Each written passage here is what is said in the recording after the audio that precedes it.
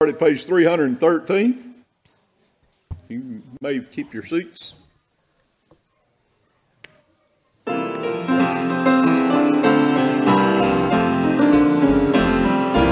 others would be lonely when all the friends are gone. My Lord is ever standing by my side. There is a heavy load upon me, and yet I'm pressing on, because I found the Savior, friend and guide.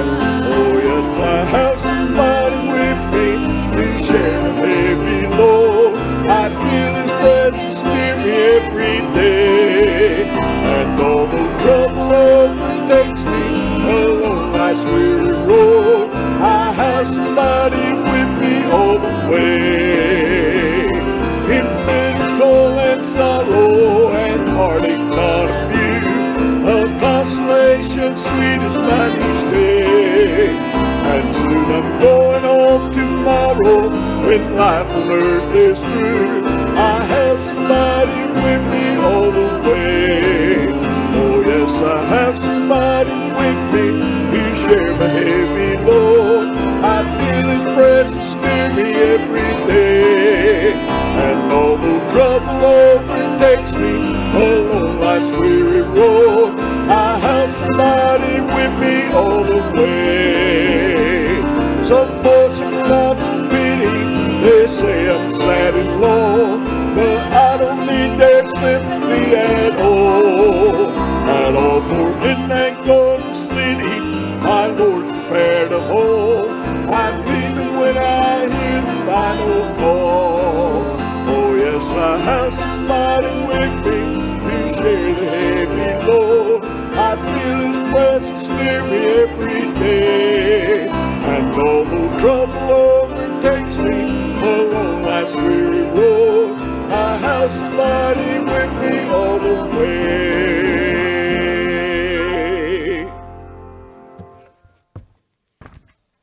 Page 292. Yeah, I forgot the page number.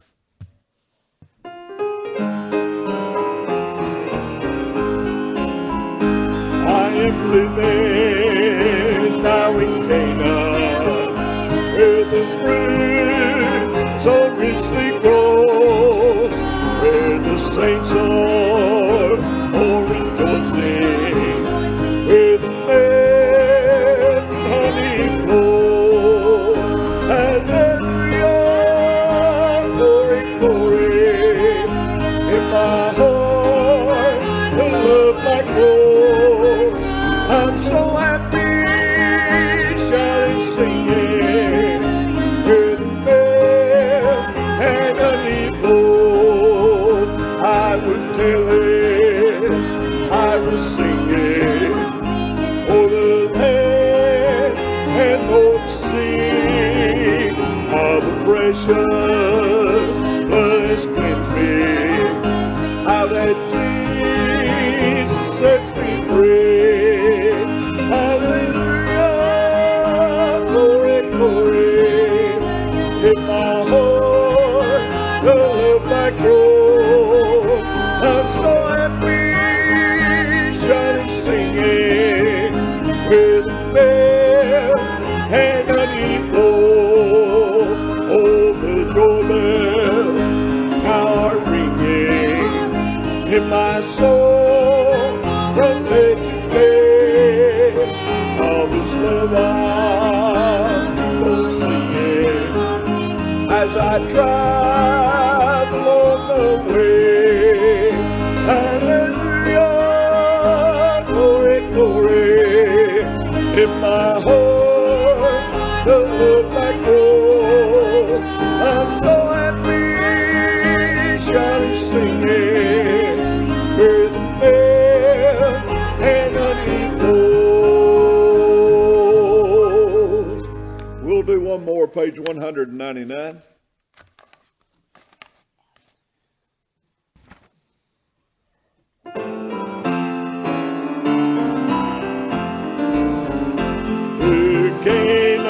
Land, I'm on my way where the soul never dies. My darkest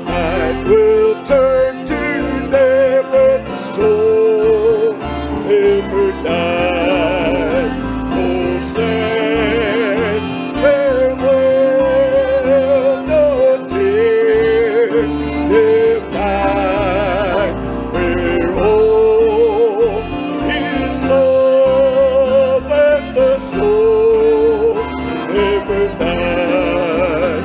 On roses blooming there for me, where the soul never dies, and I will spend eternity where the soul never dies. No say farewell, no dear goodbye, where all is love and the soul never dies. I'm on my way to that fair land where the soul never dies, where there will be no parting and that the soul never dies. No sad farewells, no tears in eyes, where all is love and the soul never dies.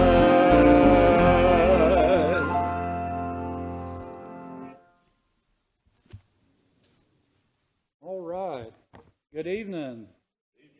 I hope everybody's doing well this evening. As far as announcements go, February 25th, we have the youth trip to Scaly Mountain, the snow tubing. March 11th, we have men's Top Golf. We leave the church at 2 p.m., right? There's a sign-up sheet out in the hallway out there if anybody wants to sign up for that. And then April 16th through 19th, we have Revival with Brother Bud Stiltner. Does anybody else have any announcements? No announcements? Okay, as far as prayer requests go this evening, I've already had a couple of people approach me about prayer requests. Jeff Guerin, Sherry Seabolt, the Wingo family from North Hall, Andrea Jackson, Lisa, and Lily Kemp. Does anybody else have any prayer requests for this evening? Cheryl Jones.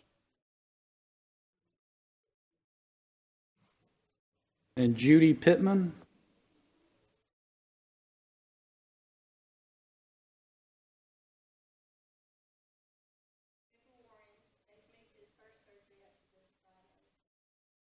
Really need to be praying for Brother Warren. I know we all want to see him and get better soon.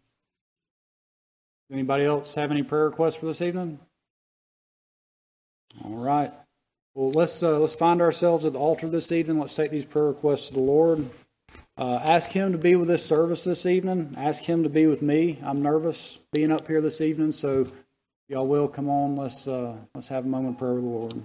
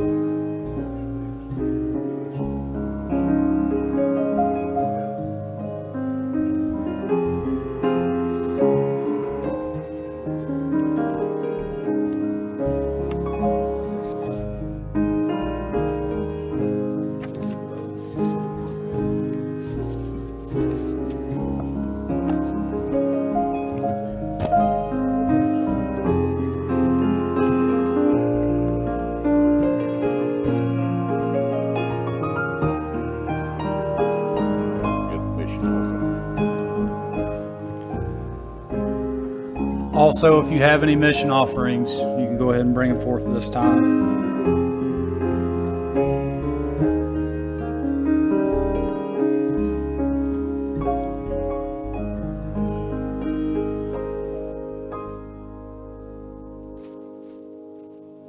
Thank you, Pastor.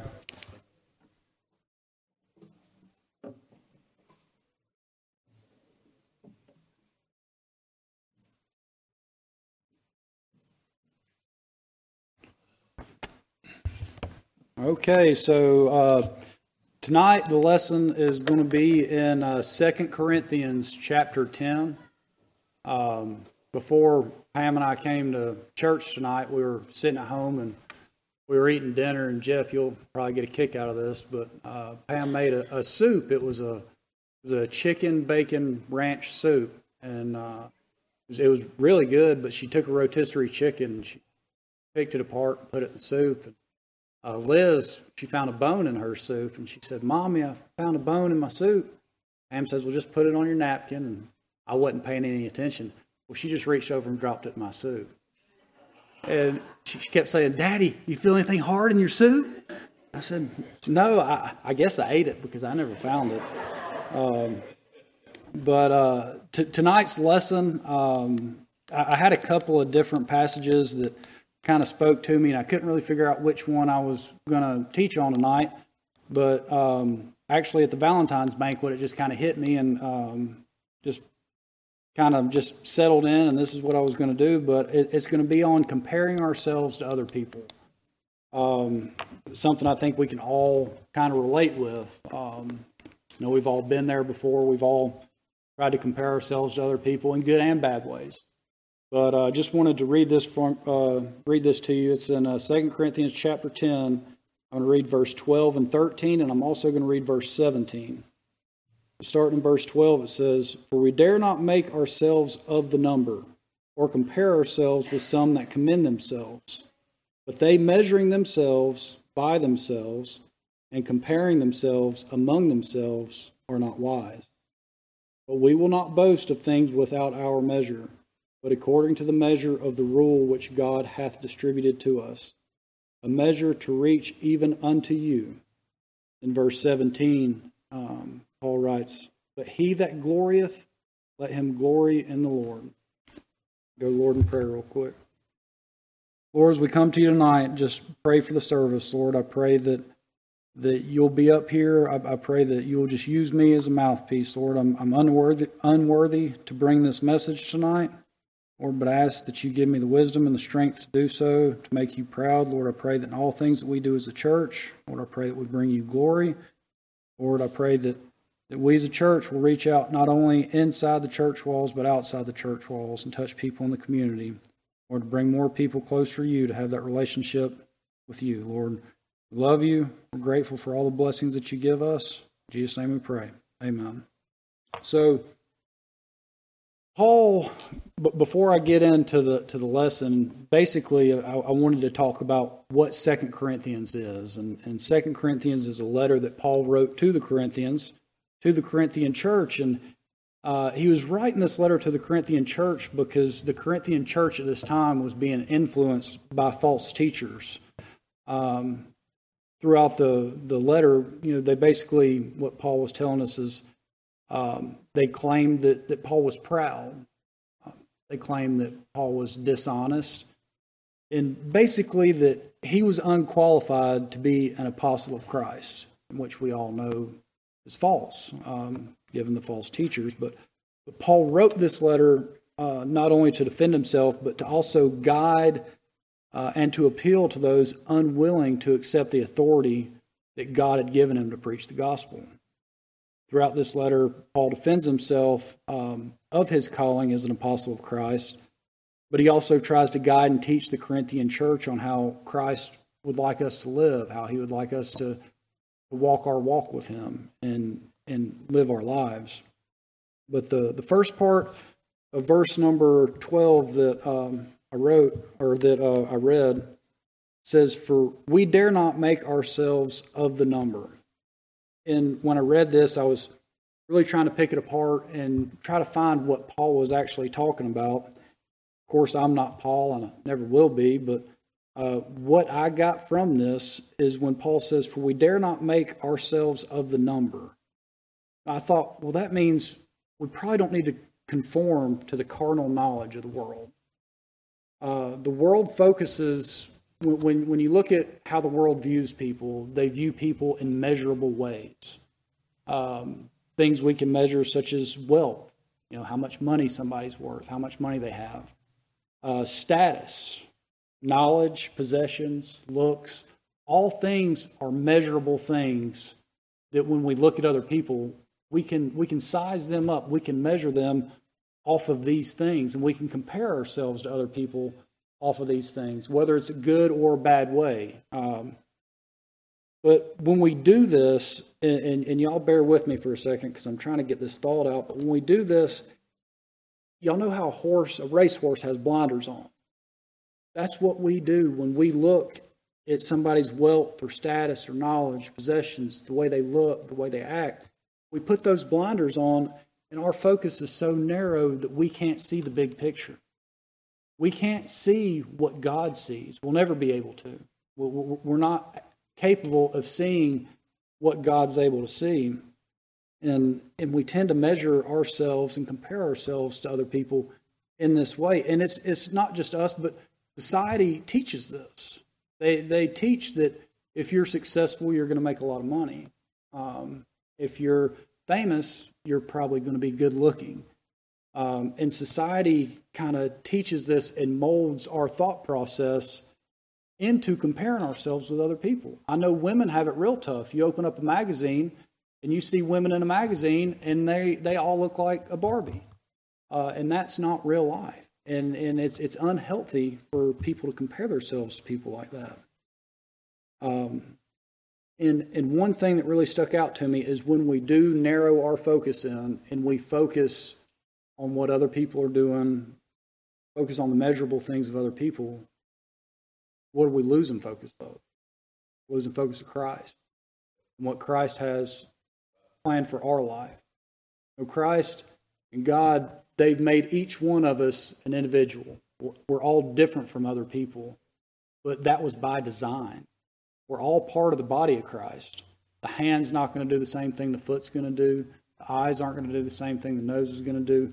Each member of the body of Christ has a different purpose. And just because somebody's called to do a different purpose than what our life is, whether we look at it as being a greater purpose or a purpose that we might say is not as good as what our purpose is, if that's what your thought process is, not for us to decide. We should be choosing to live for Christ and live out what Christ has for us to do in our lives. When we focus on those things, we just completely lose sight of Jesus. Paul also states that those who compare themselves are not wise. So when I think about somebody who's wise, the opposite of what they would be, the opposite of a wise man would be a selfish man. The opposite of a wise man would be a self-centered man. I started thinking also, when we start comparing ourselves to other people and we compare ourselves to measurable things, all those measurable things that I mentioned, the wealth, the status, the knowledge, the possession, every one of those can be taken from you. Everything. If you're a wealthy man and you keep all your money in the stock market crashes. You don't have anything.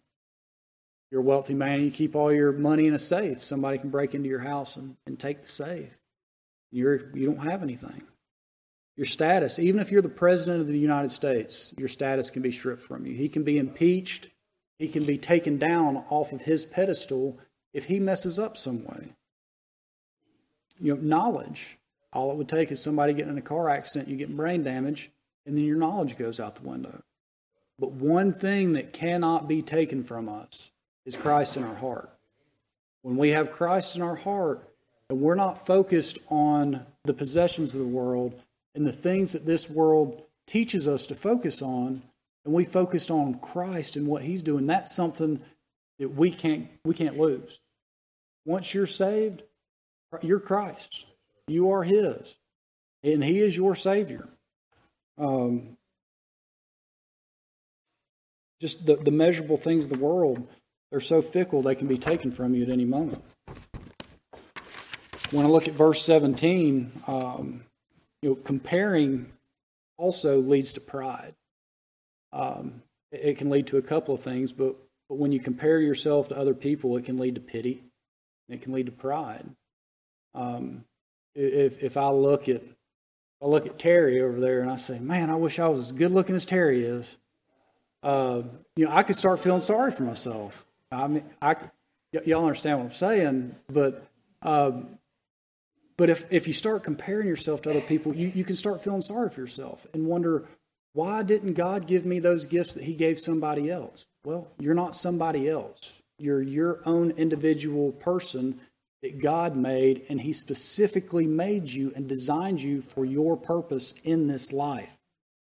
And then pride. If you look at somebody, I work in construction, and I've been blessed enough to have a position in construction where I've got guys that work with me, and I manage a job site.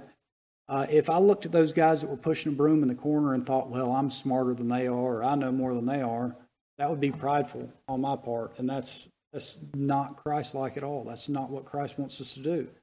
Their purpose might, in this life, could be greater than mine. They could witness and see hundreds of souls be saved, and all I'm doing is just running a construction site. So, the pride aspect and then the pity aspect, it can all lead to bad things. But when we think about, instead of glorying in ourselves and glorying in other people, what we need to be doing is glorying for God and for Christ. What he did for us on the cross. He didn't have to do that. God didn't have to send Jesus down to die on the cross. That way we could have the knowledge, knowing that we have eternal salvation through what he did on the cross. He took the absolute worst punishment that somebody could take, absolute worst way to die. And he did it in such a perfect way in order to save our souls. Because if I got what I deserved, I'd have a one-way ticket straight to hell. But because of what Christ did for me and for what he did for y'all and the salvation that we have through Christ, we have that opportunity to go to heaven. We are going to go to heaven as long as we accept that Christ is our Savior, as long as we see ourselves for what we actually are, and that's the sinner. We should glory in God. That's the whole point. When in verse 17 it says that he that glorieth, let him glory in the Lord. We should glory in the Lord and not ourselves and not other people. There was a story that I was told not too long ago, and it kind of made me think about this story when I was preparing this lesson. But it's a story of there's this really wealthy man, been saving his money up, and he goes to build this house, and he's building this. I think the guy told me, and it's a true story. But the guy that told it to me said this guy was building like a $10 million house, just a mansion, big, beautiful house, multiple floors, all the nicest fixtures and bells and whistles you could put on a house. And the man, he was extremely stressed out about building this house, and he was angry because the house wasn't coming along as fast as he wanted it to, and he was having problems with work and everything else. So he decided he was going to go pay the contractor a visit, and went to the job site where the house was being built and popped his head in the door. And when he opened up the door, all the workers were there. And these were guys who were doing framing. I've been electricians or plumbers or guys hanging drywall, whatever it may be. And he walked in, and when he walked in, every one of them were smiling. They were singing. They were having a good time. And they were enjoying themselves. And the guy kind of took a step back. He says, I'm building a multi-million-dollar house. I've got this big fancy business that I run. I am what the world views as a successful man. But he started looking at the workers, and he said, I'm not so sure that I'm the one that's successful. He said, these guys are happy, but look at me, I'm miserable.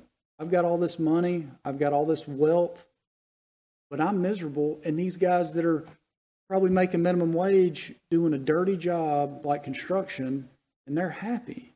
And I started thinking about that, and I know you might say, well, Clay, how does that relate to the story? I started thinking, well, what if the workers are like Christians? and the rich man is like the world. You know, the world shows us, hey, to be successful, you got to make money. You got to be famous. You know, you have to have all these material things to be successful. But as a Christian, we're not only happy, which happiness can fade, we have joy. The joy cannot fade. The joy that Christ has given us, it can't fade. When I started, you know, I was talking to Pam about this and just thought, I was like, you know, that's a really good analogy that, you know, the people in this world that are happy, they don't compare themselves to other people. They don't think that they have to keep up with the Joneses. They focus on Christ. They focus on Christ and Christ alone and what Christ has for them to do through their walk. Another story is the story of Joseph, a biblical story. We all know about Joseph, how he was the son of Israel, which we know as Jacob. Israel, he favored Joseph over all of his other sons. Favored him so much that he went and made him a coat. A lot of different colors. And Joseph also had dreams. And he had dreams that he would rule over his brothers one day. And he made those dreams known. He told his brothers about those dreams. And his brothers, they compared themselves to Joseph. And they got envious of Joseph. They told Joseph that he was a dreamer. They were envious that his father loved Joseph so much. They were envious of the coat that he had made. And you know, I could keep going with the story and tell you about how Joseph, they sold Joseph into slavery or sold him into servitude. And Joseph ended up going to jail because of a false accusation of adultery. And, you know, long story short, Joseph ends up second up underneath Pharaoh and ends up taking care of his family. But I know that God has a will and everything happens for a reason. And I know that Joseph was sold into servitude probably by God's will. It's in the Bible. You know, I feel like everything that happened in the Bible happened for a reason. But just for argument's sake, Joseph's brothers didn't have to do that. They didn't have to be as ugly as they were to him. And the only reason they were ugly to him is because they were comparing themselves to what Joseph was. Joseph was favored by his father. Joseph was favored by God. We read that in the Bible. But his brothers weren't willing to accept that. They were too worried about what Jacob or Israel was thinking about Joseph to worry about their own relationship with their own father. They were more worried about Joseph's relationship with their father. So as far as comparing yourselves to other people, you know, I touched on the fact that it does create poor self-esteem. It creates pity. We're all blessed beyond measure. We all live in the United States of America. There are a lot of countries out there, third world countries. These people don't have anything. They live in shacks if they have a place to live in. They sleep on dirt floors. We all go home at night to a roof over our head. We all ate dinner tonight. We all have a bed to sleep in. We are blessed beyond our measure. But for some reason, sometimes when we compare ourselves to people, we'll start feeling sorry for ourselves and wonder why the other person got blessed and we weren't as blessed. But when you look at it, we're blessed just by what Christ did for us on the cross. But we start comparing ourselves, we tend to want more. It's not right.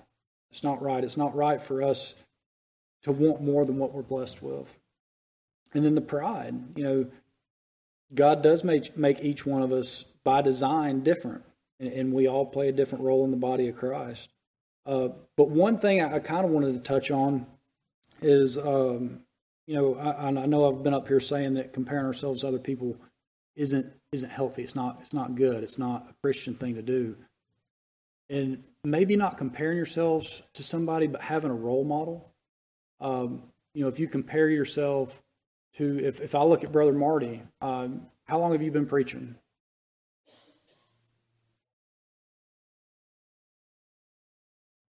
So 30 years. You've been doing it for 30 years. You know, I can look at that and say, you know, I could use him as a role model for me to make sure that I'm trying to do the right things. It's good to have people in our lives that we can look at and not necessarily compare ourselves to, but kind of use as somebody that can set examples for us. Growing up, Jeff and Dad set examples for me, whether they realize it or not. They set good, some bad, but for the most part, they were good examples. They taught me how to be a man.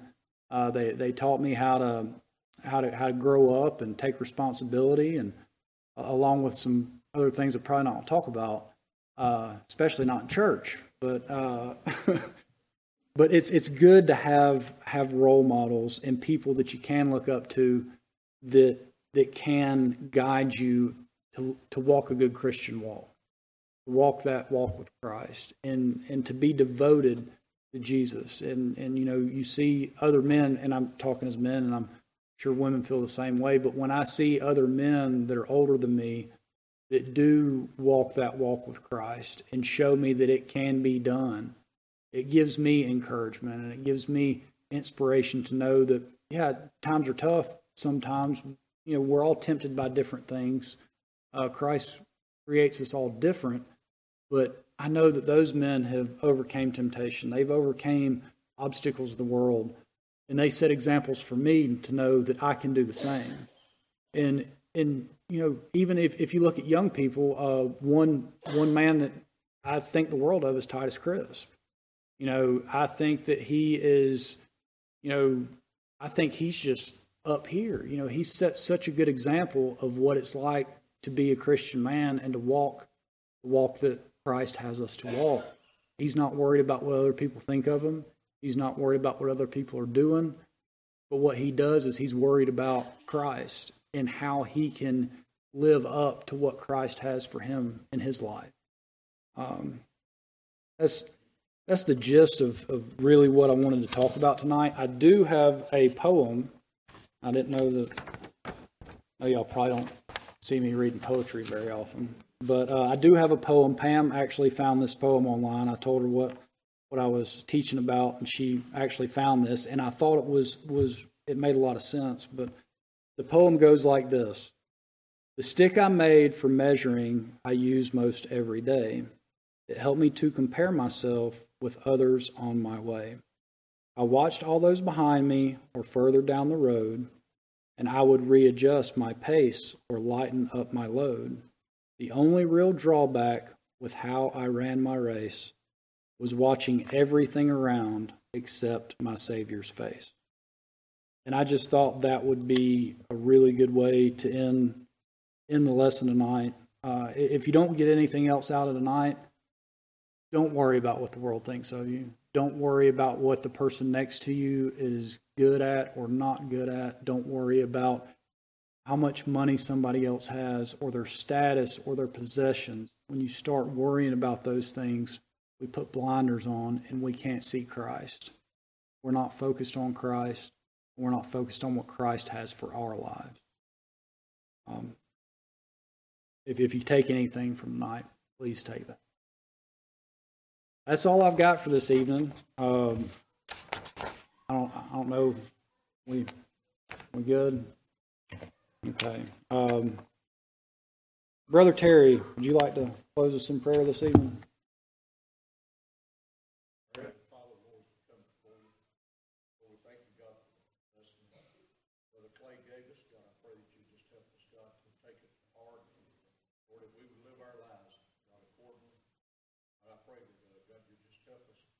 Lord, to see our faults ahead of our brothers, God, that we wouldn't be a stumbling block to nobody but